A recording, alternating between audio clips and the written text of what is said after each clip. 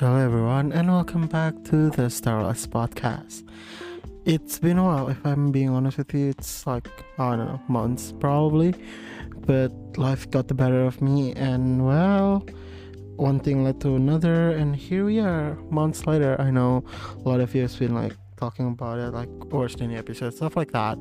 But yeah, I got other things to worry about basically. So in today's episode we want to discuss creativity based on trauma. So but I am not alone in this sabbatical, I guess. Like hari ini gue punya teman gue sendiri. Namanya siapa? Namanya Arif. Gue Nindi, anjing. Nama bapak gue. Namanya Nindi. So backstory. Halo.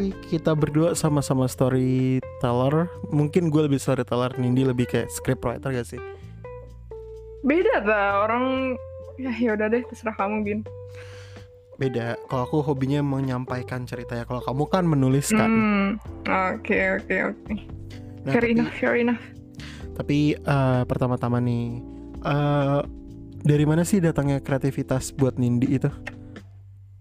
Wih, dari ini mau jawaban idealis apa gimana nih? Kalau idealis mungkin ide apa namanya? Kreativitas datang dari mana saja, asik. Gitu gak jawabnya? Tapi kalau kan kita nih pertama-tama mungkin gue harus lo kan lagi banyak cerita lo filmnya perbedaannya, tapi gue anak teater, gue lebih high class gak sih, ya gak sih pendengar? Teater itu lebih. Aduh, mohon maaf ya, sekarang tuh zamannya lagi zaman film gak sih, Bin? Ya film masa itu masih teater sih, ganti format atuh. Film itu naik lagi cuman gara-gara kita lagi covid gak bisa nonton, kita lagi ada pandemi. Nah maka dengan itu kalau misalnya kita tidak beradaptasi dengan kehidupan baru, ya mohon maaf deh, gue anak teater gak akan bisa sama level teater lebih tinggi.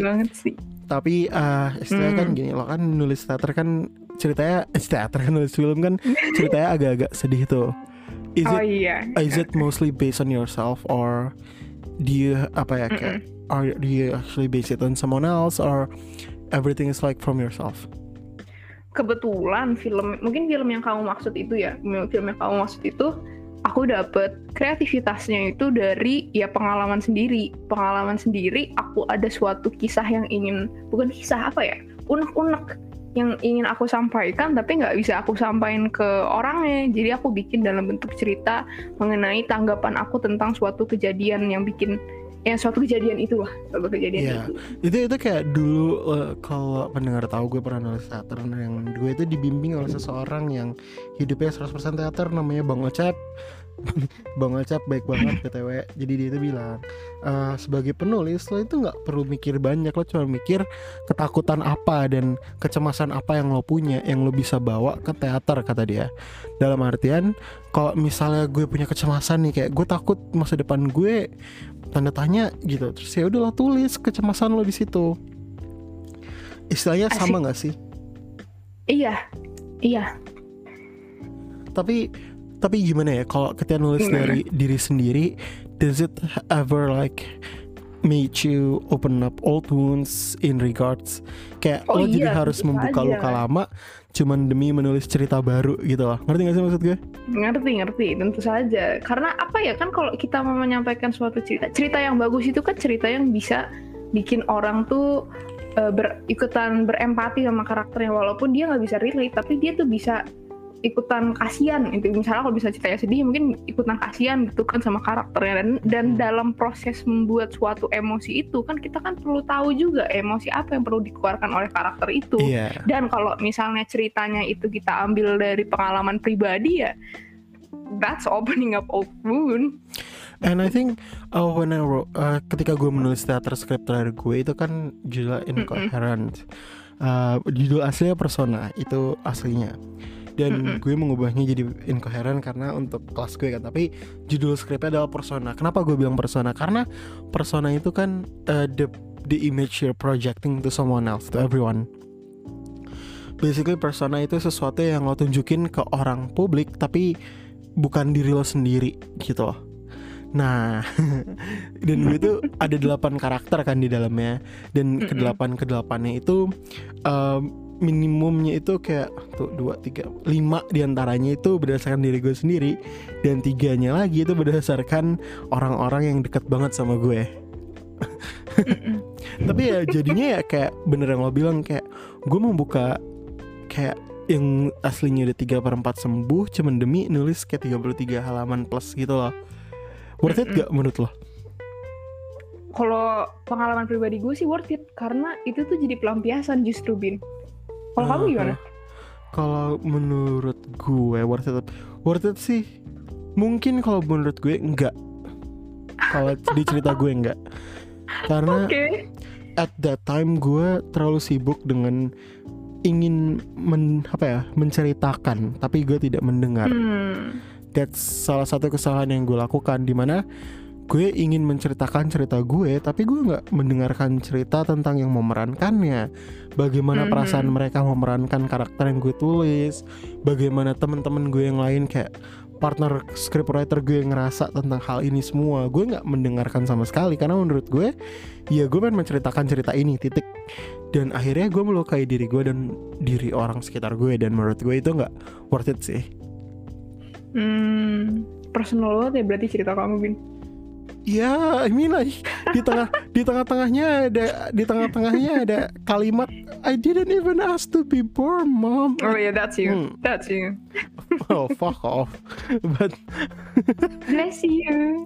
But like in this grand scheme of things, does it help you? Kayak itu ngebantu lo nggak sih untuk sembuh dari masa lalu lo, atau gimana tuh?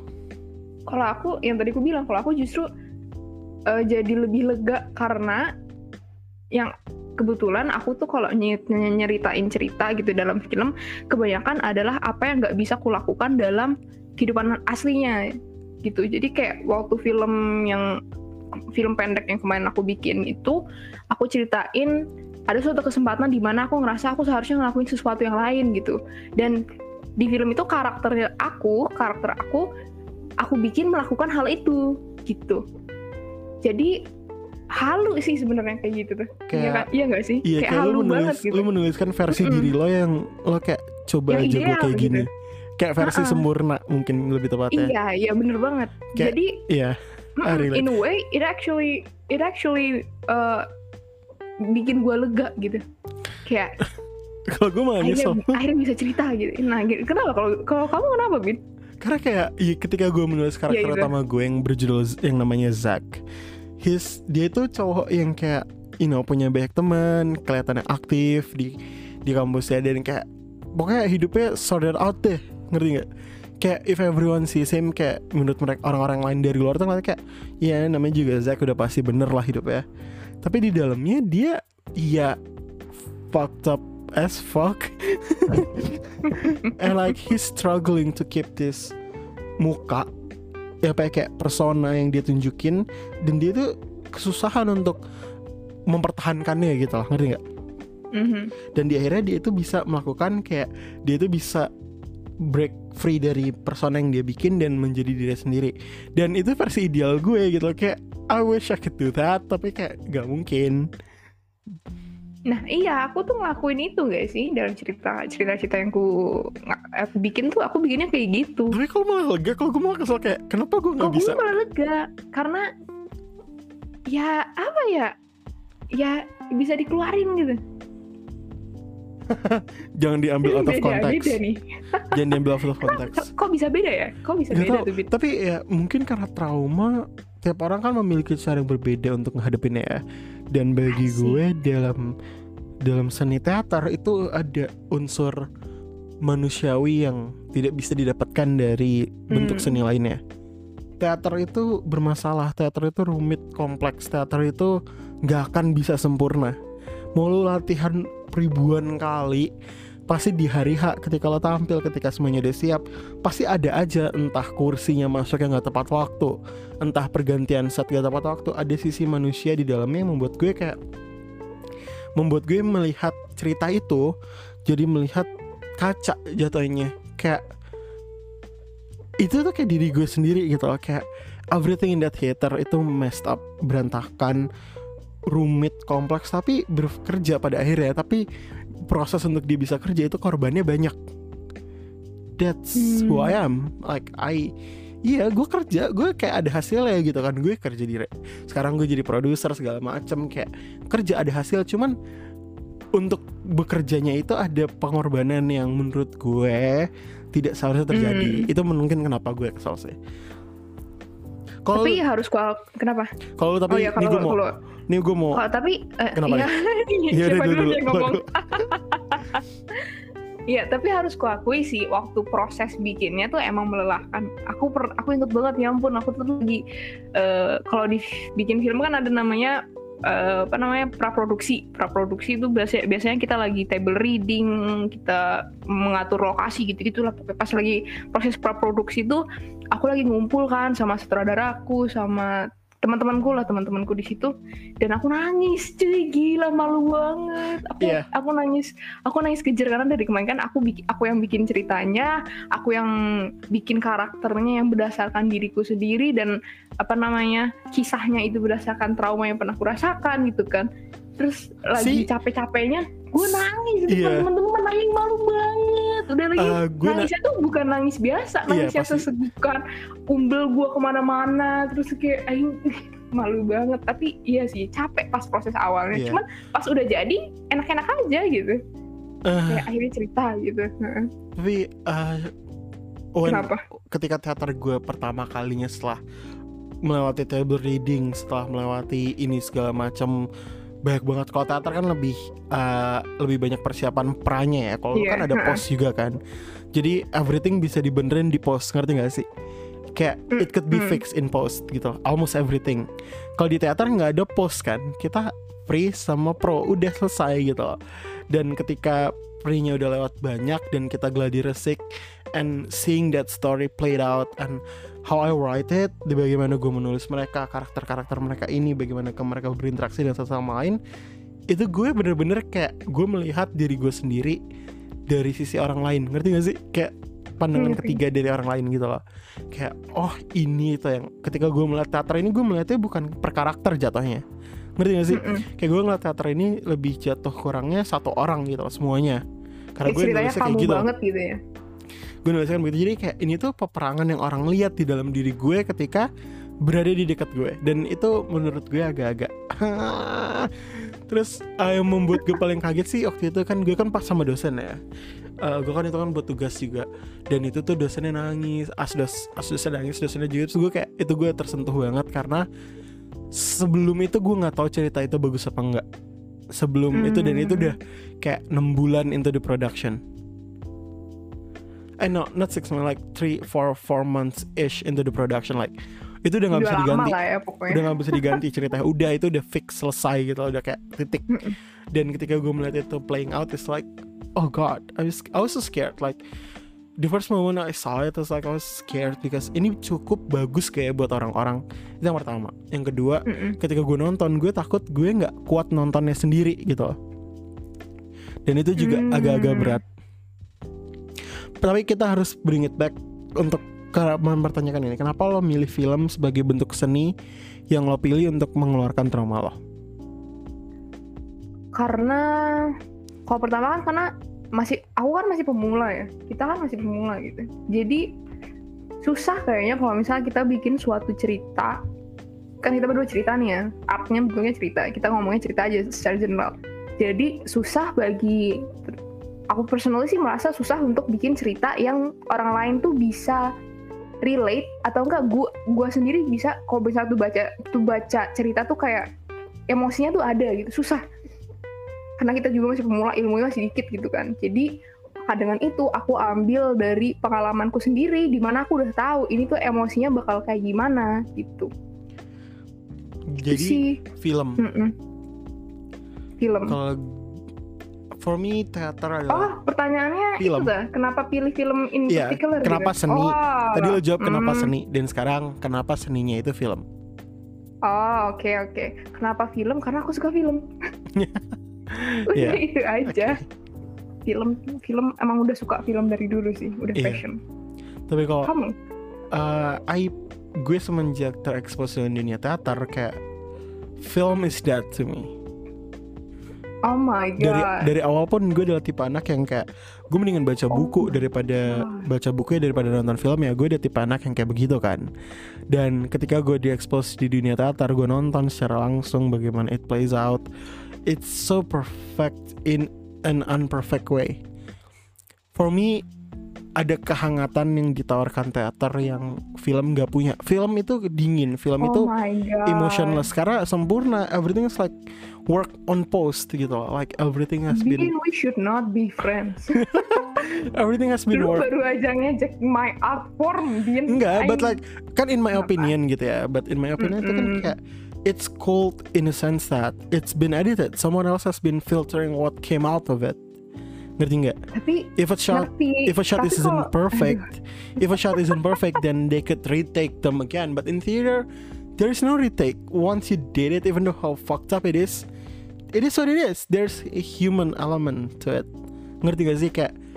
Ngerti sih. Tapi the mortality of film, that's what makes it wonderful. Yeah, that's also what's also what made it less interesting for me.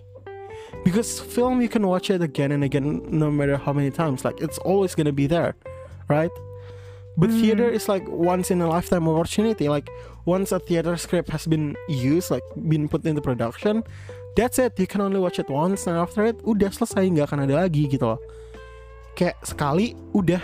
And yang menonton itu kayak memiliki kenangan yang benar-benar berharga dalam artian yang lo tonton sekarang dan apa yang akan terjadi di bulan depan atau 5 tahun dari sekarang deh, misalnya kayak teater script gue misalnya dipakai lagi gitu ya, itu pasti akan berbeda. Pasti direkturnya memiliki ide yang berbeda saat itu karena direktur gue waktu itu memiliki pandangan seperti itu pada tahun 2020.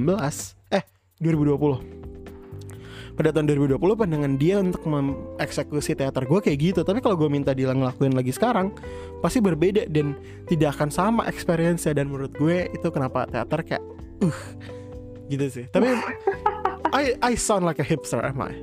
Yes you do, Ben. Oh my god, indie boy. Aku hanya suka teater. Tapi emang harus kuakui, aku juga sendiri suka teater, Ben. Yeah, jangan mendiskriminasi seperti itu. Gue gak mendiskriminasi. Kayak gue juga ada film yang gue tungguin kok. Ini Dear Evan Hansen. Oh, dari teater. Gue nungguin Dear Evan Hansen soalnya. Tapi kok film tuh ada banyak banget dimensi yang bisa kamu mainin. Jadi di film tuh gak sekedar ceritain cerita doang. Kayak film tuh juga ada gambar, seni gambar, cuy. Gambar yang bergerak.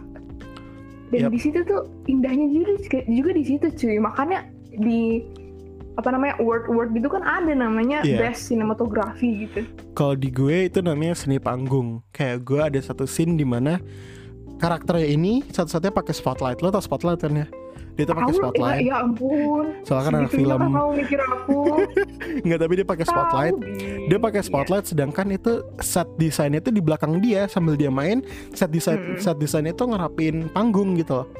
Dan itu ada sebuah seni yang menurut gue sangat amat mahal ketika lo berhasil membuat nih orang itu cukup spotlight sehingga ini ada 5-6 orang di belakang ngerapin set, ngeganti set total.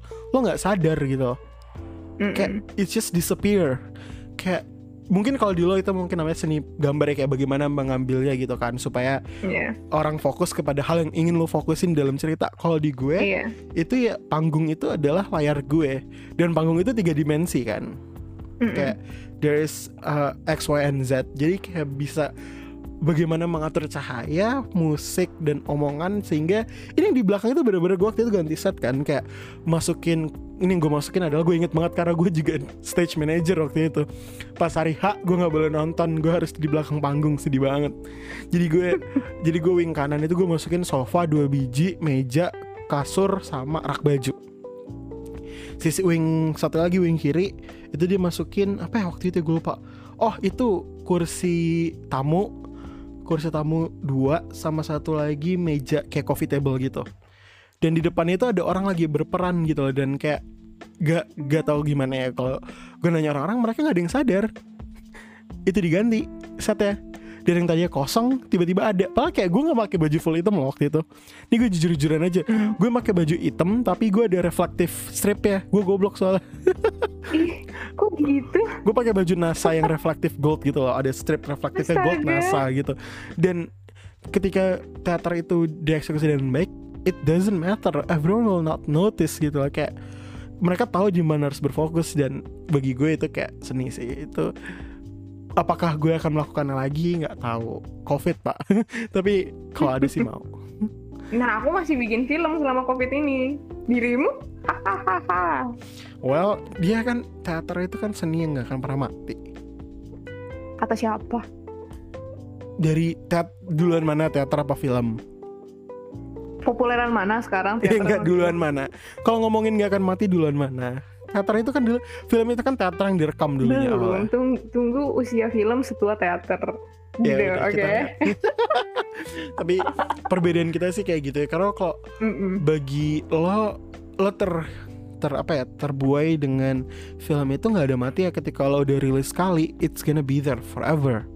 But for me itu nggak semenarik bagaimana teater kayak itu pengalaman sekali seumur hidup. Lo bisa ngeliat itu, ketika itu udah selesai udah nggak akan ada pengalaman yang sama lagi. Tapi nonton suatu film pertama kali juga kayak gitu, Bin.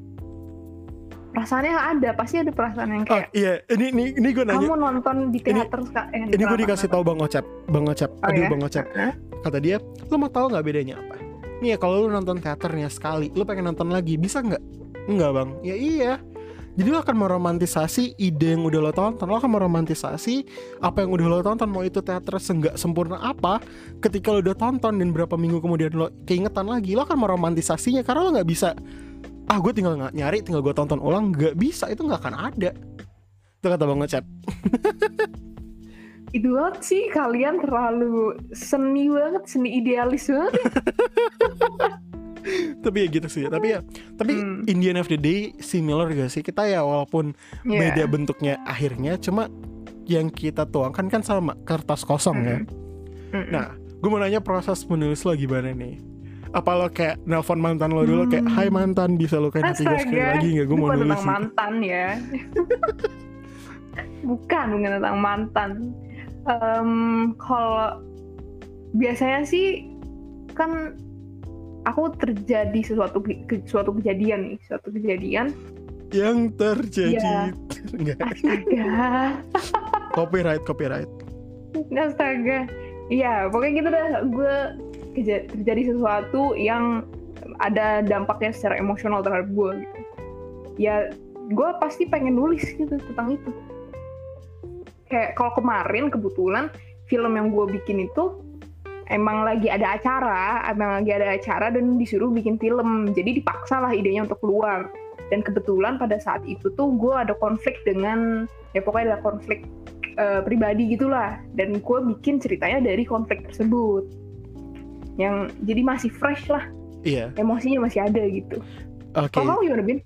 Kalau gue, proses menulis gue itu it's just, gue selalu akan keluar kapanpun dan dimanapun. Kayak even di kehidupan gue sehari-hari, gue melihat cerita dunia dalam bentuk cerita gitu loh. Dunia adalah mesin pencetak cerita yang gak pernah habis bagi gue. Dan gue bisa menuliskan tentang apa aja, tetapi gue harus menahannya karena kayak ada hal penting selain itu, kayak GPA, IPK, dan kawan-kawannya. Astaga. On the side. But ya, tapi kayak I just have this story saat ini di kepala gue ya, yang kayak I really want to touch on, gue ingin menyentuh konsep kehilangan. Itu salah satu, gue nggak tahu dalam bentuk apa. Gue mau bikin skripnya dulu, sedoain kalau gue punya waktu ya.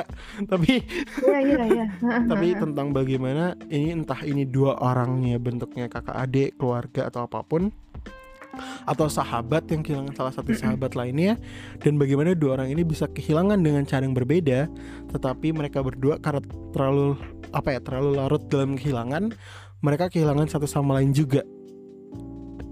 Sering terjadi di kota-kota besar. Dan gue pengen nulis tentang itu, tapi tergantung waktu lagi-lagi. Karena tadi deskripsinya udah bagus loh, Bin. Tiba-tiba kamu bilang sering terjadi di kota besar. Tapi emang iya, kayak ketika bagi gue itu, gue pengen menyentuh tentang bagaimana konsep utamanya adalah semua orang moral utamanya kayak benang silver adalah bagaimana orang-orang menghadapi kehilangan dengan berbeda-beda dan tidak ada cara yang salah ataupun benar untuk menghadapi kehilangan. Itu intinya sih. Mau kerja bareng? Boleh. Tapi gak seru ke situ.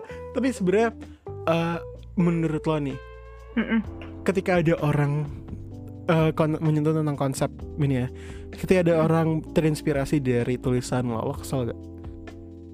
Enggak. Kayak hampir mirip gitu. Gue sebagai penulis yang udah kayak di sosial media gitu, yang udah cukup lama, it kind of piss me off sometimes. Karena kayak itu trauma gue pribadi gitu loh. Gimana lo bisa mengadaptasikannya ke lo kalau lo aja gak masukin unsur ke sakit lo di situ, dan gue bingungnya di situ. Kalau gimana aku tuh? Sih kayaknya enggak. Tapi belum pernah kejadian juga sih, Bin. Aku kalaupun udah pernah kejadian aku nggak tahu ya. Tapi kayaknya sih enggak, mungkin karena kan kayak inspirasi tuh lumrah lah ya. Kayak bahkan cerita kita aja tuh pasti terinspirasi oleh sesuatu gitu loh. Pasti ada gitu kan. Sebenarnya kalau kata teater gimana? gue itu ada inspirasinya loh dari dua film, satu teater. Nah kan itu terinspirasinya dari It's Kind of a Funny Story, film dari Netflix ini yang tentang kehilangan, sakit mental dan kawan-kawan ya. Terus The Perk of Being a Wallflower by Stephen Chbosky yang juga menghadapi hal yang sama. Dan tentu saja Dari Evan Hansen, karena itu gold standard teater banget sih Dari Evan Hansen itu, demi apapun. Kita gak pernah nonton loh. It's so good. Plot twistnya dapat. Coba tonton deh. Nanti watch party aja pas udah keluar di September. Masih lama filmnya. Bentar lagi, Beb. 1-2 bulan lagi. Ini masih Juli Anyway. Tapi ya, gue mau nanya nih kalau ketika judul terakhir yang udah lo jadiin apa? Judul terakhir gue jadi editor sih, bukan penulis. Yang lo tulis dan jadi? Oh, yang udah tulis belum bikin filmnya, masa judulnya udah dikasih tahu. Oh ya udah.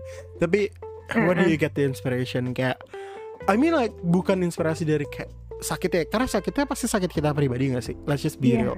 Tapi kayak cara komunikasi sakitnya itu kan kayak gue cara ngelihat waktu itu karakter utama gue Noel, namanya aja gue itu an honor ya. Itu kayak kayak tribute ke Netflix ini yang sayangnya kalah dengan perang mentalnya dan akhirnya meninggal. Dan itu gue menghormati dia dengan karakter nama gue namain Noel, tapi dengan cara yang berbeda.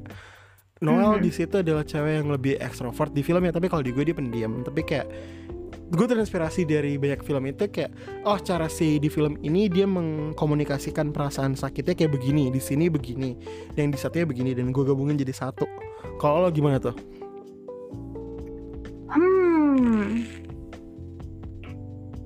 Bingung juga ya jawabnya, gimana ya? Kalau tulisan yang terakhir aku buat itu nggak tahu, aku jadi pura-pura jadi karakternya aja, ngerti nggak? Kayak aku bikin satu karakter nih, aku bikin karakternya tuh orangnya itu banget, dia memandang rendah perempuan. Itulah ini karakter utama gue gitu tuh. Terus I put myself in his situation. Apa kira-kira yang membuat gue membenci perempuan? Padahal gue sendiri perempuan gitu kan ya. Terus kalau misalnya udah di dalam posisi itu, kira-kira aku bakal melakukan apa jika bertemu dengan suatu konflik yang udah aku bikin sebelumnya. Kayak misalnya aku mau bikin konflik tentang orang yang kejebak gitu. Orang yang kejebak, konfliknya itu. Dan aku bikin karakternya orangnya nggak suka dengan perempuan. Nah kira-kira orang yang nggak suka dengan perempuan kalau misalnya terjebak dengan seorang perempuan bakal ngapain gitu? So lo lebih mencari ke dalam diri lo ya? Iya, lebih biar lebih logis gitu loh ceritanya. Tapi gue biar ada motivasinya gitu. Iya. Tapi gue inget banget waktu itu gue sampai nanya mental health expert tentang ini bener gak sih cara ngeluarinnya kayak begini rata-rata breakdownnya. Aku pernah. It's funny karena kayak like, gue gak perlu nanya, gue tahu I'm living it, tapi gue perlu konfirmasi gitu loh. Kayak kenapa sih nulisnya? Iya, karena kayak takutnya terlalu, gue takutnya ada batasan di mana meromantisasi gitu. Dan gue gak mau meromantisasi kayak it's not good. Oh, the things yang gue tulis itu gak ada bagusnya gitu, itu jelek, itu tuh sakit, itu tuh bener-bener sakit gitu. Dan gue gak mau kayak kelihatannya oh ini kayak keren, gak ada keren-kerennya, it's suffering.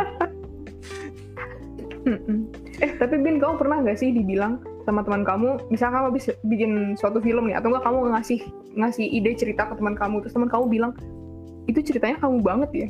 Pernah gak sih? Karena kan sering loh. Kamu sering gak? Gimana? Emang menurut kamu ide cerita yang sangat kamu banget tuh emang kenapa, kayak gimana? Karena gak tau ya, kalau temen deket gue bilang gini kemarin pas yang karakter utamanya lagi kayak gue ini jadi lo sih Bin, kata dia gitu kan, gue sih jadi lo sih Bin di panggungnya, kayak yang pura-pura hahaha, terus kayak semua orang ngeliatnya kayak gitu-gitu, tapi kayak di belakangnya oh fuck, di belakangnya nangis gitu. Dan kayak menurut mereka ini lo nulis tentang lo sendiri, terus kayak gitu gue bilang yep. Lo kira itu skrip lo kira itu skrip 4 hari jadi gue bisa nyari inspirasi baru? Kagak, gue nulis dari diri gue. Berarti karena teman-teman kamu udah tahu karakter kamu gitu kali ya, makanya cerita kamu dibilang kamu banget gitu. Nggak tahu. I mean like in the grand scheme of things, kalau di teater gue meminta karakter itu, gue bilang walaupun gue scriptwriter, gue punya kata-kata yang harus mereka omongin, tapi gue selalu bilang kalau lo pengen mengubah kata-kata yang ada di skrip ini supaya lo bisa menurut lo lebih baik dan lo bisa lebih relate, karena bagaimana penonton bisa relate kalau lo sendiri yang mainin gak bisa relate ke masalah yang lo bawa. Jadi gue membebaskan mereka untuk ya sesuaiin sama diri lo sendiri, karena waktu itu gue tuh nggak mau banget mereka itu memainkan karakter di panggung. Sebodoh apapun itu terdengarnya, gue nggak mau mereka memainkan karakter di panggung. Gue mau mereka menjadi diri mereka sendiri di panggung. Ketakutan lo apa, lo bilang di situ. Lo punya kecemasan apa, lo bilang di situ. Jadi kayak secara nggak langsung gue minta temen gue kayak lo punya luka dalam kan, ya buka ayo buat teater gitu. Astaga, beda sih sama aku Bin. Kalau aku sih nggak begitu pengen aktor aku untuk mendalami perannya kayak gitu, untuk kayak buka luka. Asalkan kamu ngerti perasaan ini karakter yang kamu mainin, aku sih oke aja. Yang penting pas kamu mainin tuh kelihatan gitu loh, kalau kamu ngerti perasaannya. I think that's the difference between film and theater in the end of the day. Di teater you doesn't get the opportunity of ini warnanya dibikin lebih kuning aja to portray this kind of emotions. No, there is no such thing. My character has to be the exact thing that I want them to be, atau enggak this just won't work in the end of the day. Kayak it just won't. Kalau di film mungkin karena gue belum pernah terjun di dunia film ya. Tetapi you should try. Where? Kampus gue ada teater. Sabar ya. Mikir ada nggak sih? Gak tau, gue gak tau fotografi. Masa nggak ada sih kampusmu? Kayak kampus modern kok. Wait. Tapi kayak harus diakui kampus modern cuy. Masa kagak ada? Tapi ya gitu. Kalau menurut lo nih, yang paling lo suka dari selama lo, memang kenangan paling indah dia atau kenangan paling nyakitin terserah, yang paling lo inget selama lo ada di dunia seni ini, itu apa? Bikinnya sih. Gimana tuh? Bikinnya, karena kebetulan bikin film itu emang cita-cita gitu kan, cita-cita yang gak kesampaian lah, karena sekarang gue masih kuliah dengan pelajaran yang bukan passion gue gitu kan ya. Jadi sekalinya gue bisa ngelakuin yang gue sukain, itu seneng banget cuy, asik banget. Iya gitu. Karena it's like an escape gak sih buat lo berarti? Iya beneran. Itu tuh aku nyampe beneran gak ada. Beneran gak ada. Ada apa? Film ada yang ada advertising society, band, choir, dance, modeling, fotografi, astaga, kamu yang browsing. Teatro, terus yang care, Ya ampun. cares, terus YDC, Youth Development, TV, public speaking, radio, news, Bikin English club, klub sendiri, bikin klub Bamaira, sendiri sana. badminton, futsal, martial art, basketball, hoki, cheers, runner, gaming. Nothing film. Bikin klub sendiri. Permisi Pak Rektor, saya mau bikin klub gitu. Bikinlah. Have you ever lo pernah ketemu pasangan hidup gak di dalam dunia seni? Maksudnya? Kayak lo ketemu orang yang kayak lo admire atau infatuate over. Kayak di dunia teater ini gue kayak walaupun teman sekelas gue sendiri ya, tapi gue berhasil melihat mereka sebagai mereka aslinya gitu di dalam teater. Itu mungkin ini deskripsi gue tentang teater yang gue rasain. Walaupun kita disuruh membuat sebuah peran, membuat sebuah kayak pertunjukan, tetapi pertunjukan itu malah menunjukkan kita yang melakukannya, siapa diri kita sendiri dan siapa orang-orang di sekitar kita aslinya. Itu secara mudahnya. Dan ketika gue di situ, gue ketemu temen gue yang mungkin dulu gue nggak terlalu deket, tapi ketika gue kerja sama bersama teater dan gue bisa ngobrol lebih lanjut dan bisa nanya tentang hal-hal kayak gini, itu membuat gue kayak, oh wow, ternyata lo keren juga ya, stuff like that. Pernah nggak lo di film? Pernah, sering. Justru teman-teman terdekat aku sekarang yang sama-sama aku bikin film bareng-bareng itu mereka. Karena aku ngelihat situasi kita sama, yang sama-sama dari dulu cita-citanya pengen bikin film, tapi sampai sekarang malah harus belajar dulu gitu kan.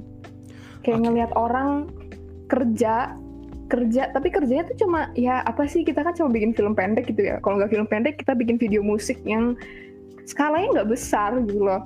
Mau menang ke festival pun masih questionable gitu, apakah bisa jadi apa enggak, itu kan masih itu banget, apalagi dapat award gitu kan, yang cuma kerja kecil-kecilan, tapi kayak to see someone do something so small dan mungkin kata orang bahkan meaningless gitu ya, tapi dengan segitu begitu besar passion gitu loh, yang nyampe bolos kelas bulan karena terus kayak begadangnya sampai jam 4 buat nyelesain film gitu kayak ngeliat orang begitu passionate-nya akan sesuatu hal yang kecil gitu sih. Tapi kalau senang banget gak sih ngeliat orang kayak gitu?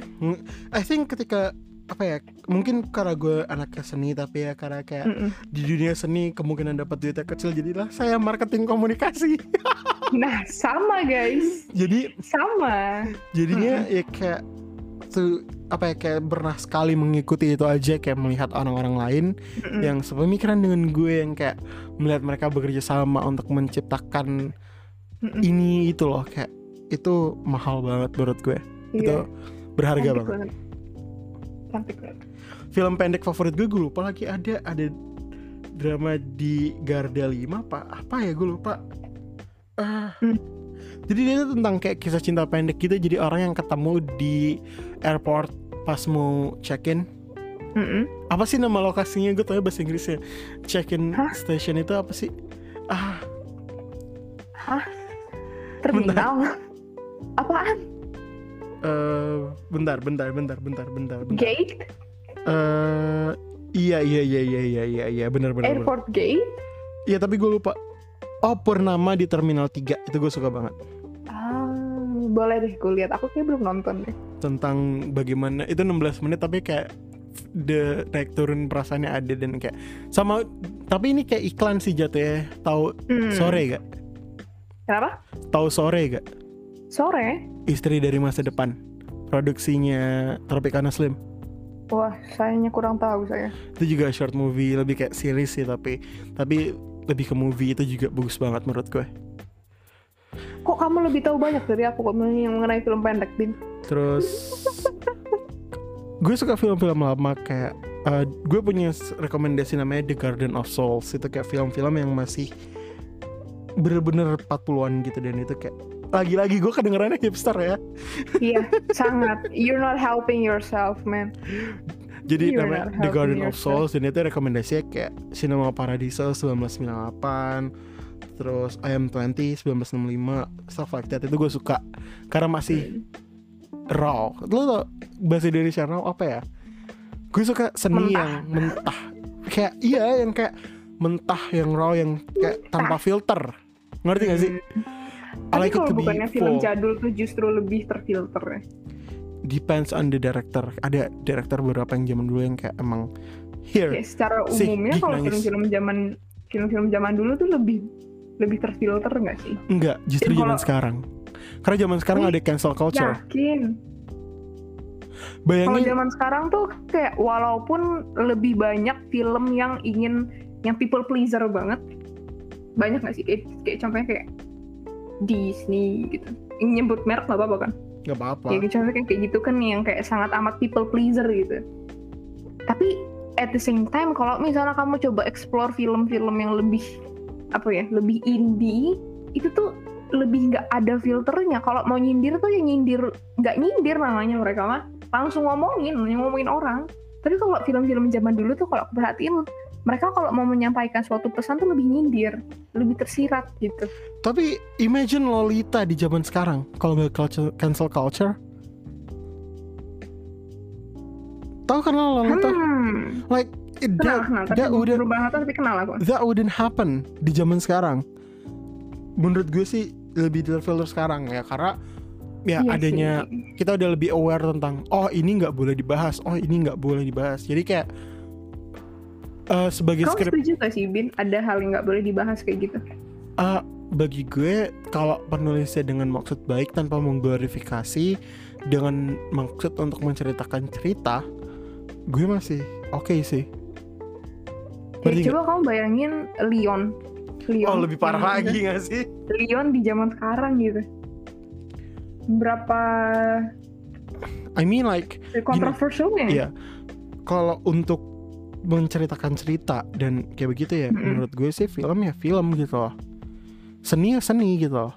Kayak gue ingat dengan salah satu, ini beda bentuknya tapi dia itu puisi dari Neil Hilbert, penulis dari Our Number Taste, dan dia itu bikin puisi tentang obsesi dia tentang mantannya. Itu tuh kontroversial banget karena menurut orang-orang ini tuh red flag banget gitu loh, kayak obsesi ini nggak sehat gitu loh. Neil Hilbert yang OCD, judul OCD, tentang bagaimana dia obsesif kompulsif terhadap mantannya, dan itu kontroversial banget karena bagi orang-orang kayak lo kenapa sih kayak gak sehat banget gitu ya. Iya, dan menurut gue ya itu seni gitu loh. Nah itu pada garis apa yang membedakan itu seni dan itu being creepy? Iya. Kayak film itu loh yang di Netflix yang baru, Curious. Oh ya. Itu kan pesannya sebenarnya bagus kan. Dia ingin menunjukkan. Kalau itu gue udah kalau itu kayak dari cara posternya aja gue udah skip sih. It shows in the poster. Tapi emang pesannya tuh kan awareness tentang children exploitation kan, children exploitation and sexualization kan, Curious tuh. Jadi apa yang garis kapan garisnya itu dilewatin oleh Curious? Itu tugas kita sebagai scriptwriter gak sih, untuk mendorong garisnya sampai kelewatan dan di cancel. As a scriptwriter lo gak akan tahu. Ngerti gak sih maksud gue, kayak ketika lo udah tulis gitu ya, dan lo udah jadiin kayak ini 50 halaman misalnya, dan lo jadiin, lo gak akan pernah tahu apakah itu akan cancelled atau enggak. Ngerti gak sih? Kayak it's just your job to test the line. Tapi ya lo selama lo sebagai penulis, kalau menurut gue selama lo penulis, konsep apapun, cerita apapun yang lo pengen bawa, selama lo berdiskusi, lo nanya ke orang-orang yang udah melewatinya, atau mungkin lebih baik lagi yang pengamat atau expertnya, kayak gue penulis tentang kesehatan mental, gue nanya ke beberapa psikolog, psikiater tentang hal-hal kayak begitu. Dan selama lo masih mengusahakan tidak mengglorifikasi dan lo berusaha semaksimal mungkin, menurut gue ya itu seni.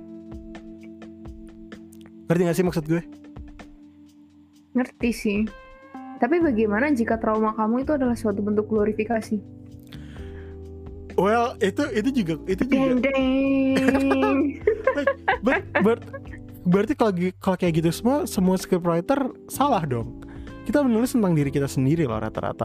I mean not all of us, but most of us, apalagi yang awal-awal. Yeah, but both of us we wrote from our own experience. We dig deep into our heart and literally ask ourselves like, where the fuck does it hurt the most? Let me open it and write it on the script.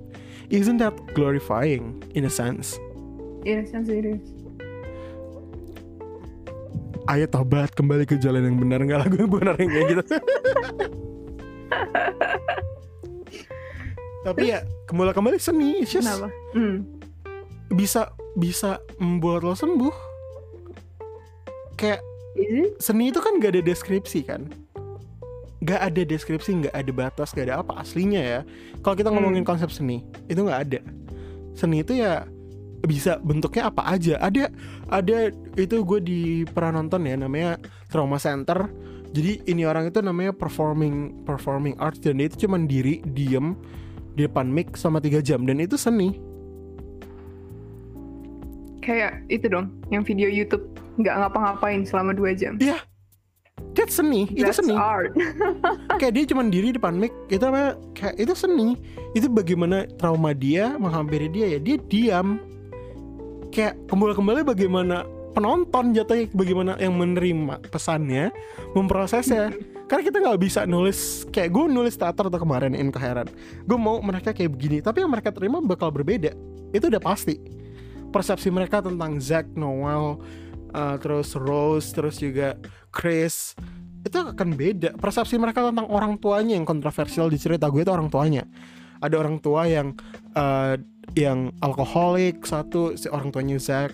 Terus orang tuanya Noel, bapaknya itu over pressure her into the best. Kayak meminta dia untuk kayak, ini lo lihat teman-teman lo dan lo kayak gini masih. Ibunya yang kayak udah capek dealing dengan bapaknya, jadi nggak bisa ngebelain anaknya lagi. That's kontroversial.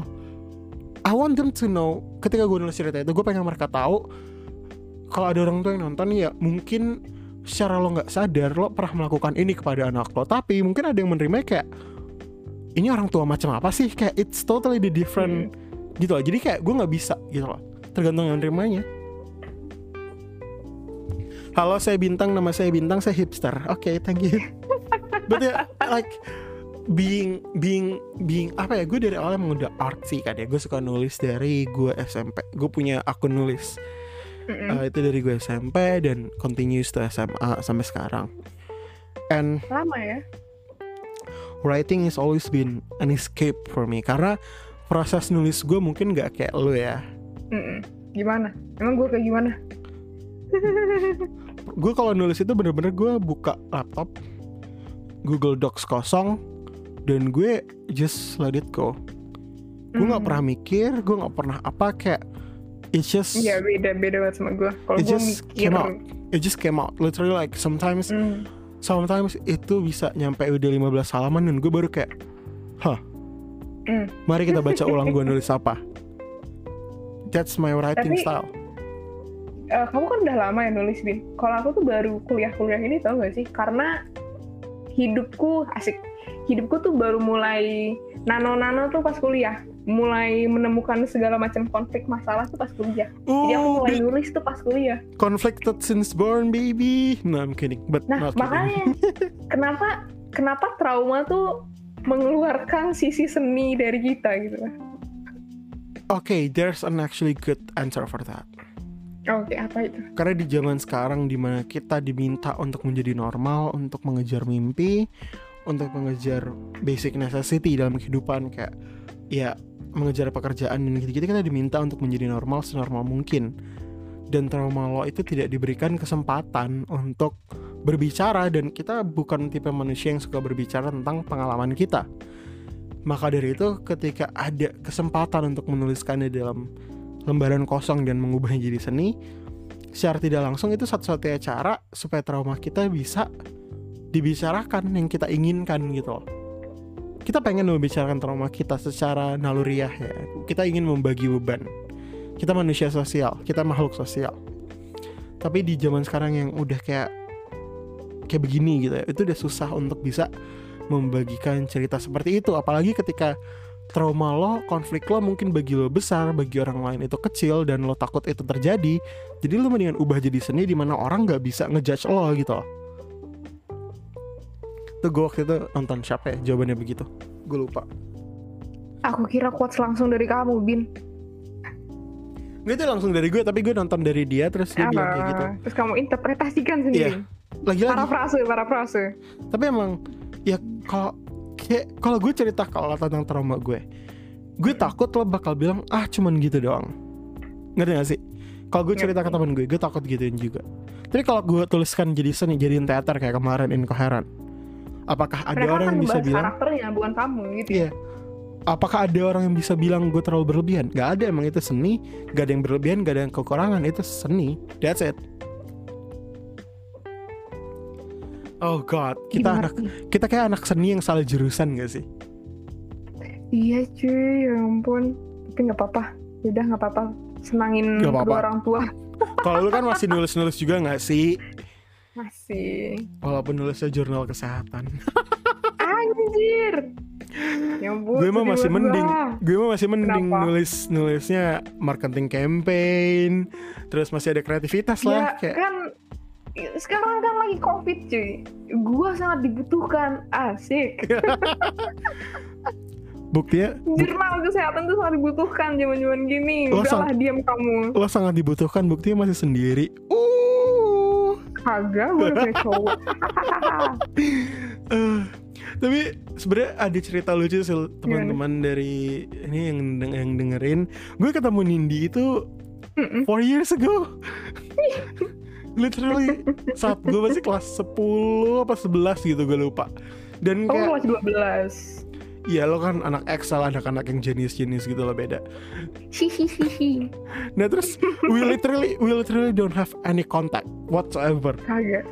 Terus tiba-tiba cuma ketemu sekali loh kita. Ketemu sekali di apa sih, di lomba yang kayak nggak ngobrol, sok kenal aja. Terus tiba-tiba ayo kita foto bareng, anjir. Terus tiba-tiba a couple of years later kita sadar, oh ternyata rumah kita deket dan ketemu. Iya, ya ampun, aku kira rumahnya Bintang tuh jauh, ternyata tetangga cuy. Nggak tetangga banget sih, cuman ya tetangga kan hitungannya. Iya, jadi kayak itu weird sih, dan kayak ngaco banget. Tapi jujur deh, gue mau nanya, lo kan berarti anak Aksal. Nih gue ada teori, tapi gue nggak tahu ini, kayak gue nyari datanya belum nemu. IQ lo tinggi gak? Is your IQ high? Lumayan. How high? 420 high. Shut up, enggak, seriously. Aku lupa nilaiku berapa. Tapi di atas 130. Kalau nggak salah. Iya kan? I don't know why, but kids who have higher IQ itu kan punya lower EQ. Ini menurut aku ya, kayak we have lower EQ. We don't communicate our feelings well. Art became the easiest way to communicate our feelings. Ngerti gak sih? Iya sih. My IQ is like 150 something. My EQ is like totally low. I have zero EQ. Aku belum pernah tes EQ sih. When I was born, like the doctor basically bilang ke orang tua kayak ini kayaknya bakal masuk sekolah khusus. Oh my god. And throughout umur gue setahun sampai gue 5 tahun itu harus setiap 2 bulan sekali dibawa buat tes. Dan ada videonya gue dites, kayak dikasih mainan, terus dikasih lagi yang lain ngeliat ini hyperaktif apa enggak. Terus ada tes yang lain lagi, Gue kayak kelinci percobaan dari lahir istilahnya. Oh my god. Tapi ya mungkin itu kenapa seni gak sih? Karena kita tulisan kan adalah apa ya, kayak otak kita berarti kan cepat kan. Otak kita itu cepat berarti, let's just admit something. Our brain is possibly faster than someone else gitu loh. Kok jadi sombong? Enggak, dengerin dulu. Dan kelemahannya itu adalah kita berpikir terlalu cepat sehingga kita gak bisa memproses emosi kita. Dan ketika kita menuliskannya, kita butuh waktu untuk menuliskannya, dan itu ngebantu kita memproses. Kalau menurut gue itu kenapa gue nulis adalah pengobatan bagi gue ya. Terapi session gue itu nulis. Karena ya itu membuat gue bisa naruh struktur, kerangka, dan juga kayak daftar isi terhadap. Tapi iya bener, kalau misalnya aku lagi marah, lagi sedih dan gak bisa bikin cerita, aku nulis di jurnal. Itu lebih, gak bisa aku yang namanya kayak mengekspresikan, ngomong ke orang, nangis gitu tuh susah. Tak tulis di jurnal. Dan itu kenapa saya punya podcast. I got tired, like capek ngetik terus kayak ya udahlah bikin podcast. Tapi iya men, aku kemarin dikomplain sama cowokku, katanya kamu itu banget ya, dingin banget ya. Apaan? Ya udah. Kok langsung membuka trauma gue yang lama kayak kamu tuh gak punya, kamu tuh gak punya rasa ya? Hah, maksudnya enggak ide kayak dulu. Oke, ini bakal cerita personal ya.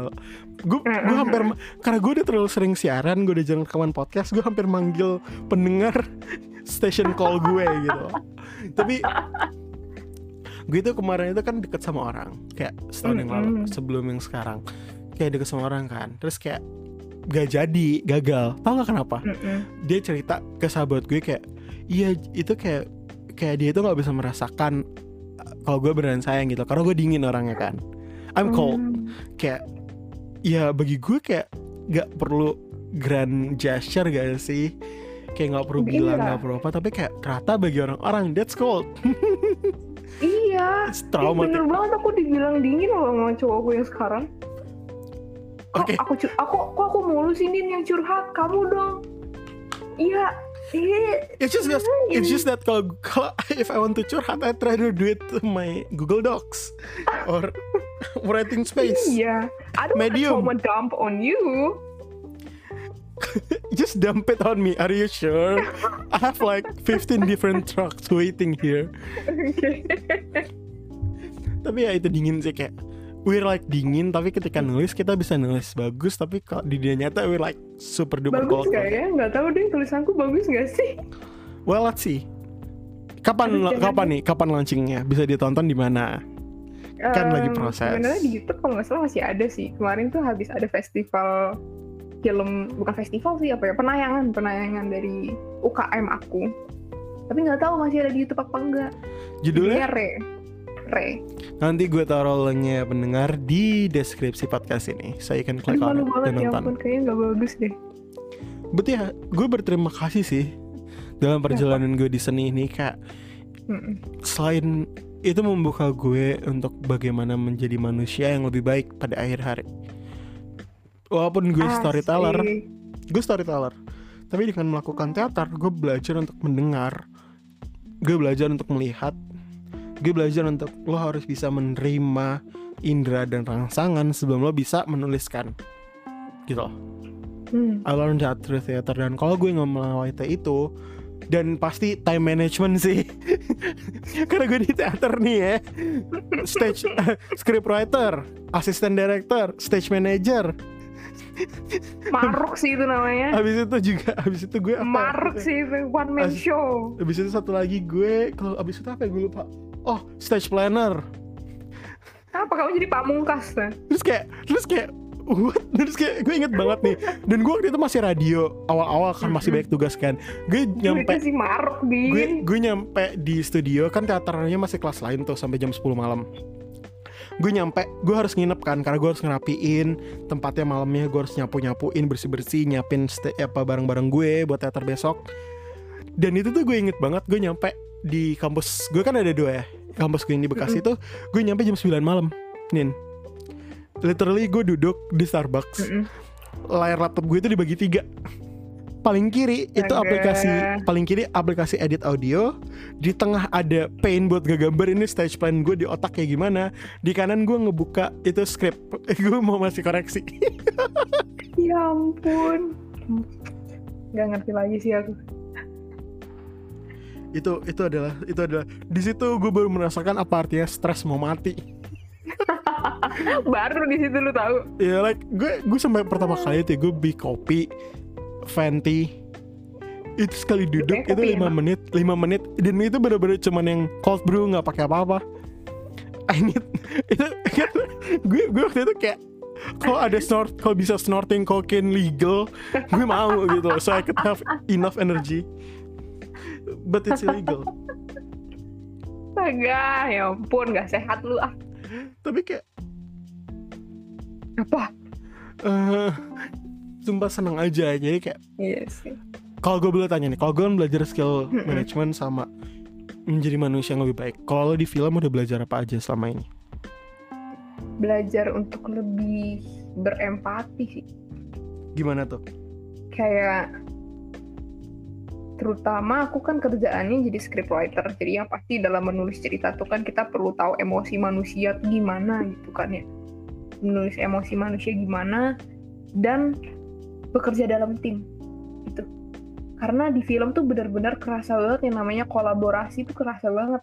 Dan aku kemarin tuh pernah jadi pernah jadi asisten director, pernah jadi editor, pernah, yang dimana tuh aku harus bisa manut sama sutradara, but at the same time punya pendapat sendiri gitu loh. Iya, jadi director enak, jadi assistant director gak enak, karena kayak apalagi gue yang juga scriptwriter kayak this is not what I imagine it to be. I write the script. Iya, tapi itu kan naskah kita gitu loh. Naskah kita. Apakah kita tidak memiliki hak untuk menunjukkan apa yang kita pengen tunjukkan gitu kan ya? Jadi kayak kita tapi at the same time harus manut juga karena kita kerjanya bareng gitu loh. Kita kerja bareng, nggak boleh renggang. Jadi kayak tahu kapan manut, kapan mengeluarkan pendapat gitu. Itu agak-agak berat sih sebenarnya. Kepada temen seni mungkin kolaborasi banget sih. Penutupnya gue ada beberapa patah kata. Yang pertama, kepada Amira, my scriptwriter partner, you're the best thing I could ever hope for in that situation. Lo selalu stick by my side, lo selalu ngebelain skrip yang gue punya, even though awalnya masih sampah, gue tahu, dan gue baca sekarang kayak ini skrip sampah, tapi lo ngebelain gitu loh, dan lo selalu nahan gue kayak udah sabar, kita kerjain bareng. Gue inget banget kata-kata lo setiap kali director punya masukan gitu loh, dan gue kayak ini apaan sih, ini skrip gue kenapa diubah semua. Terus lo kayak udah kita pelan-pelan, kita kerjain pelan-pelan. Kayak gue inget masa-masa dimana lo sama gue di FM sampai jam 9 malam cuman buat ngoreksi chapter di skrip gitu. Kayak terima kasih kepada teman-teman gue, karakter utama gue yang pasti terima kasih, dan gue minta maaf karena gue meminta terlalu banyak dari kalian. Dan yang paling utama kepada dosen gue, terima kasih udah membuat gue semangat dan berani untuk ngikutin dunia ini. Karena dulu gue takut banget Nin, kayak awalnya gue nulis di sosial media kan ya anonim gitu, nobody knows who I am, nggak ada yang tahu gue siapa. Tapi sekarang orang tahu siapa yang nulis, dan itu gue. Dan gue takutnya cerita itu akan membuat orang lihat beda ke gue, tapi dosen gue menyadarkan gue bahwa ya nggak akan gitu loh, bahwa seni itu ya selama lo puas, selama lo seneng, selama lo lega, itu seni yang baik, kata dosen gue. Dan terima kasih sih. Udah, itu penutup dari gue. Kalau penutupnya apa nih? Penutupnya terima kasih telah datang ke Indomaret, terima kasih telah berbelanja. Where can we find you? Or like your on my Instagram, I have an Instagram, maybe you want to follow me, it's @nindia_arifani. And to find your film, tanda kutip, film group. Kalau misalnya kalian mau bikin video musik, kalau misalnya kalian mau iklan, aku ada production house yang kita berbasis di Surabaya sih. Cuman kalau misalnya kalian daerah Jabodetabek, bisa dipertimbangkan. Namanya Akal. Akal Pictures. Nanti gue taruh semuanya di deskripsi. Terima kasih Bintang. Kepada pendengar, it's been a while since I say this, but to all of you still sticking by my side, thank you. And to everyone, if you never heard it before, or if it's been a long time since you heard it, I'm proud and I'm so happy that you're still here, that you're still choosing to fight every single day, every single waking hour of your life, to fight to get to tomorrow. There's nothing more that I could ever ask from you, and the times may be tough and everything may look like shit right now, but you give it your all, you give it your best, and you're still fighting, and I love you for that. Have a happy any holidays coming up? No, I have Idul Adha. Oh yeah, happy holidays, and well, have a good one. Treat your family, your friends kindly, and check on one another. That's maybe the last thing that I want to say. Check on one another. Jaga kesehatan ya guys. Jaga kesehatan, jaga diri, jaga otak, jaga badan, jaga semua dah. Pokoknya. Gue Starlas dan Nindi pamit undur diri. Jangan lupa bahagia semua ya. Dadah. Dadah.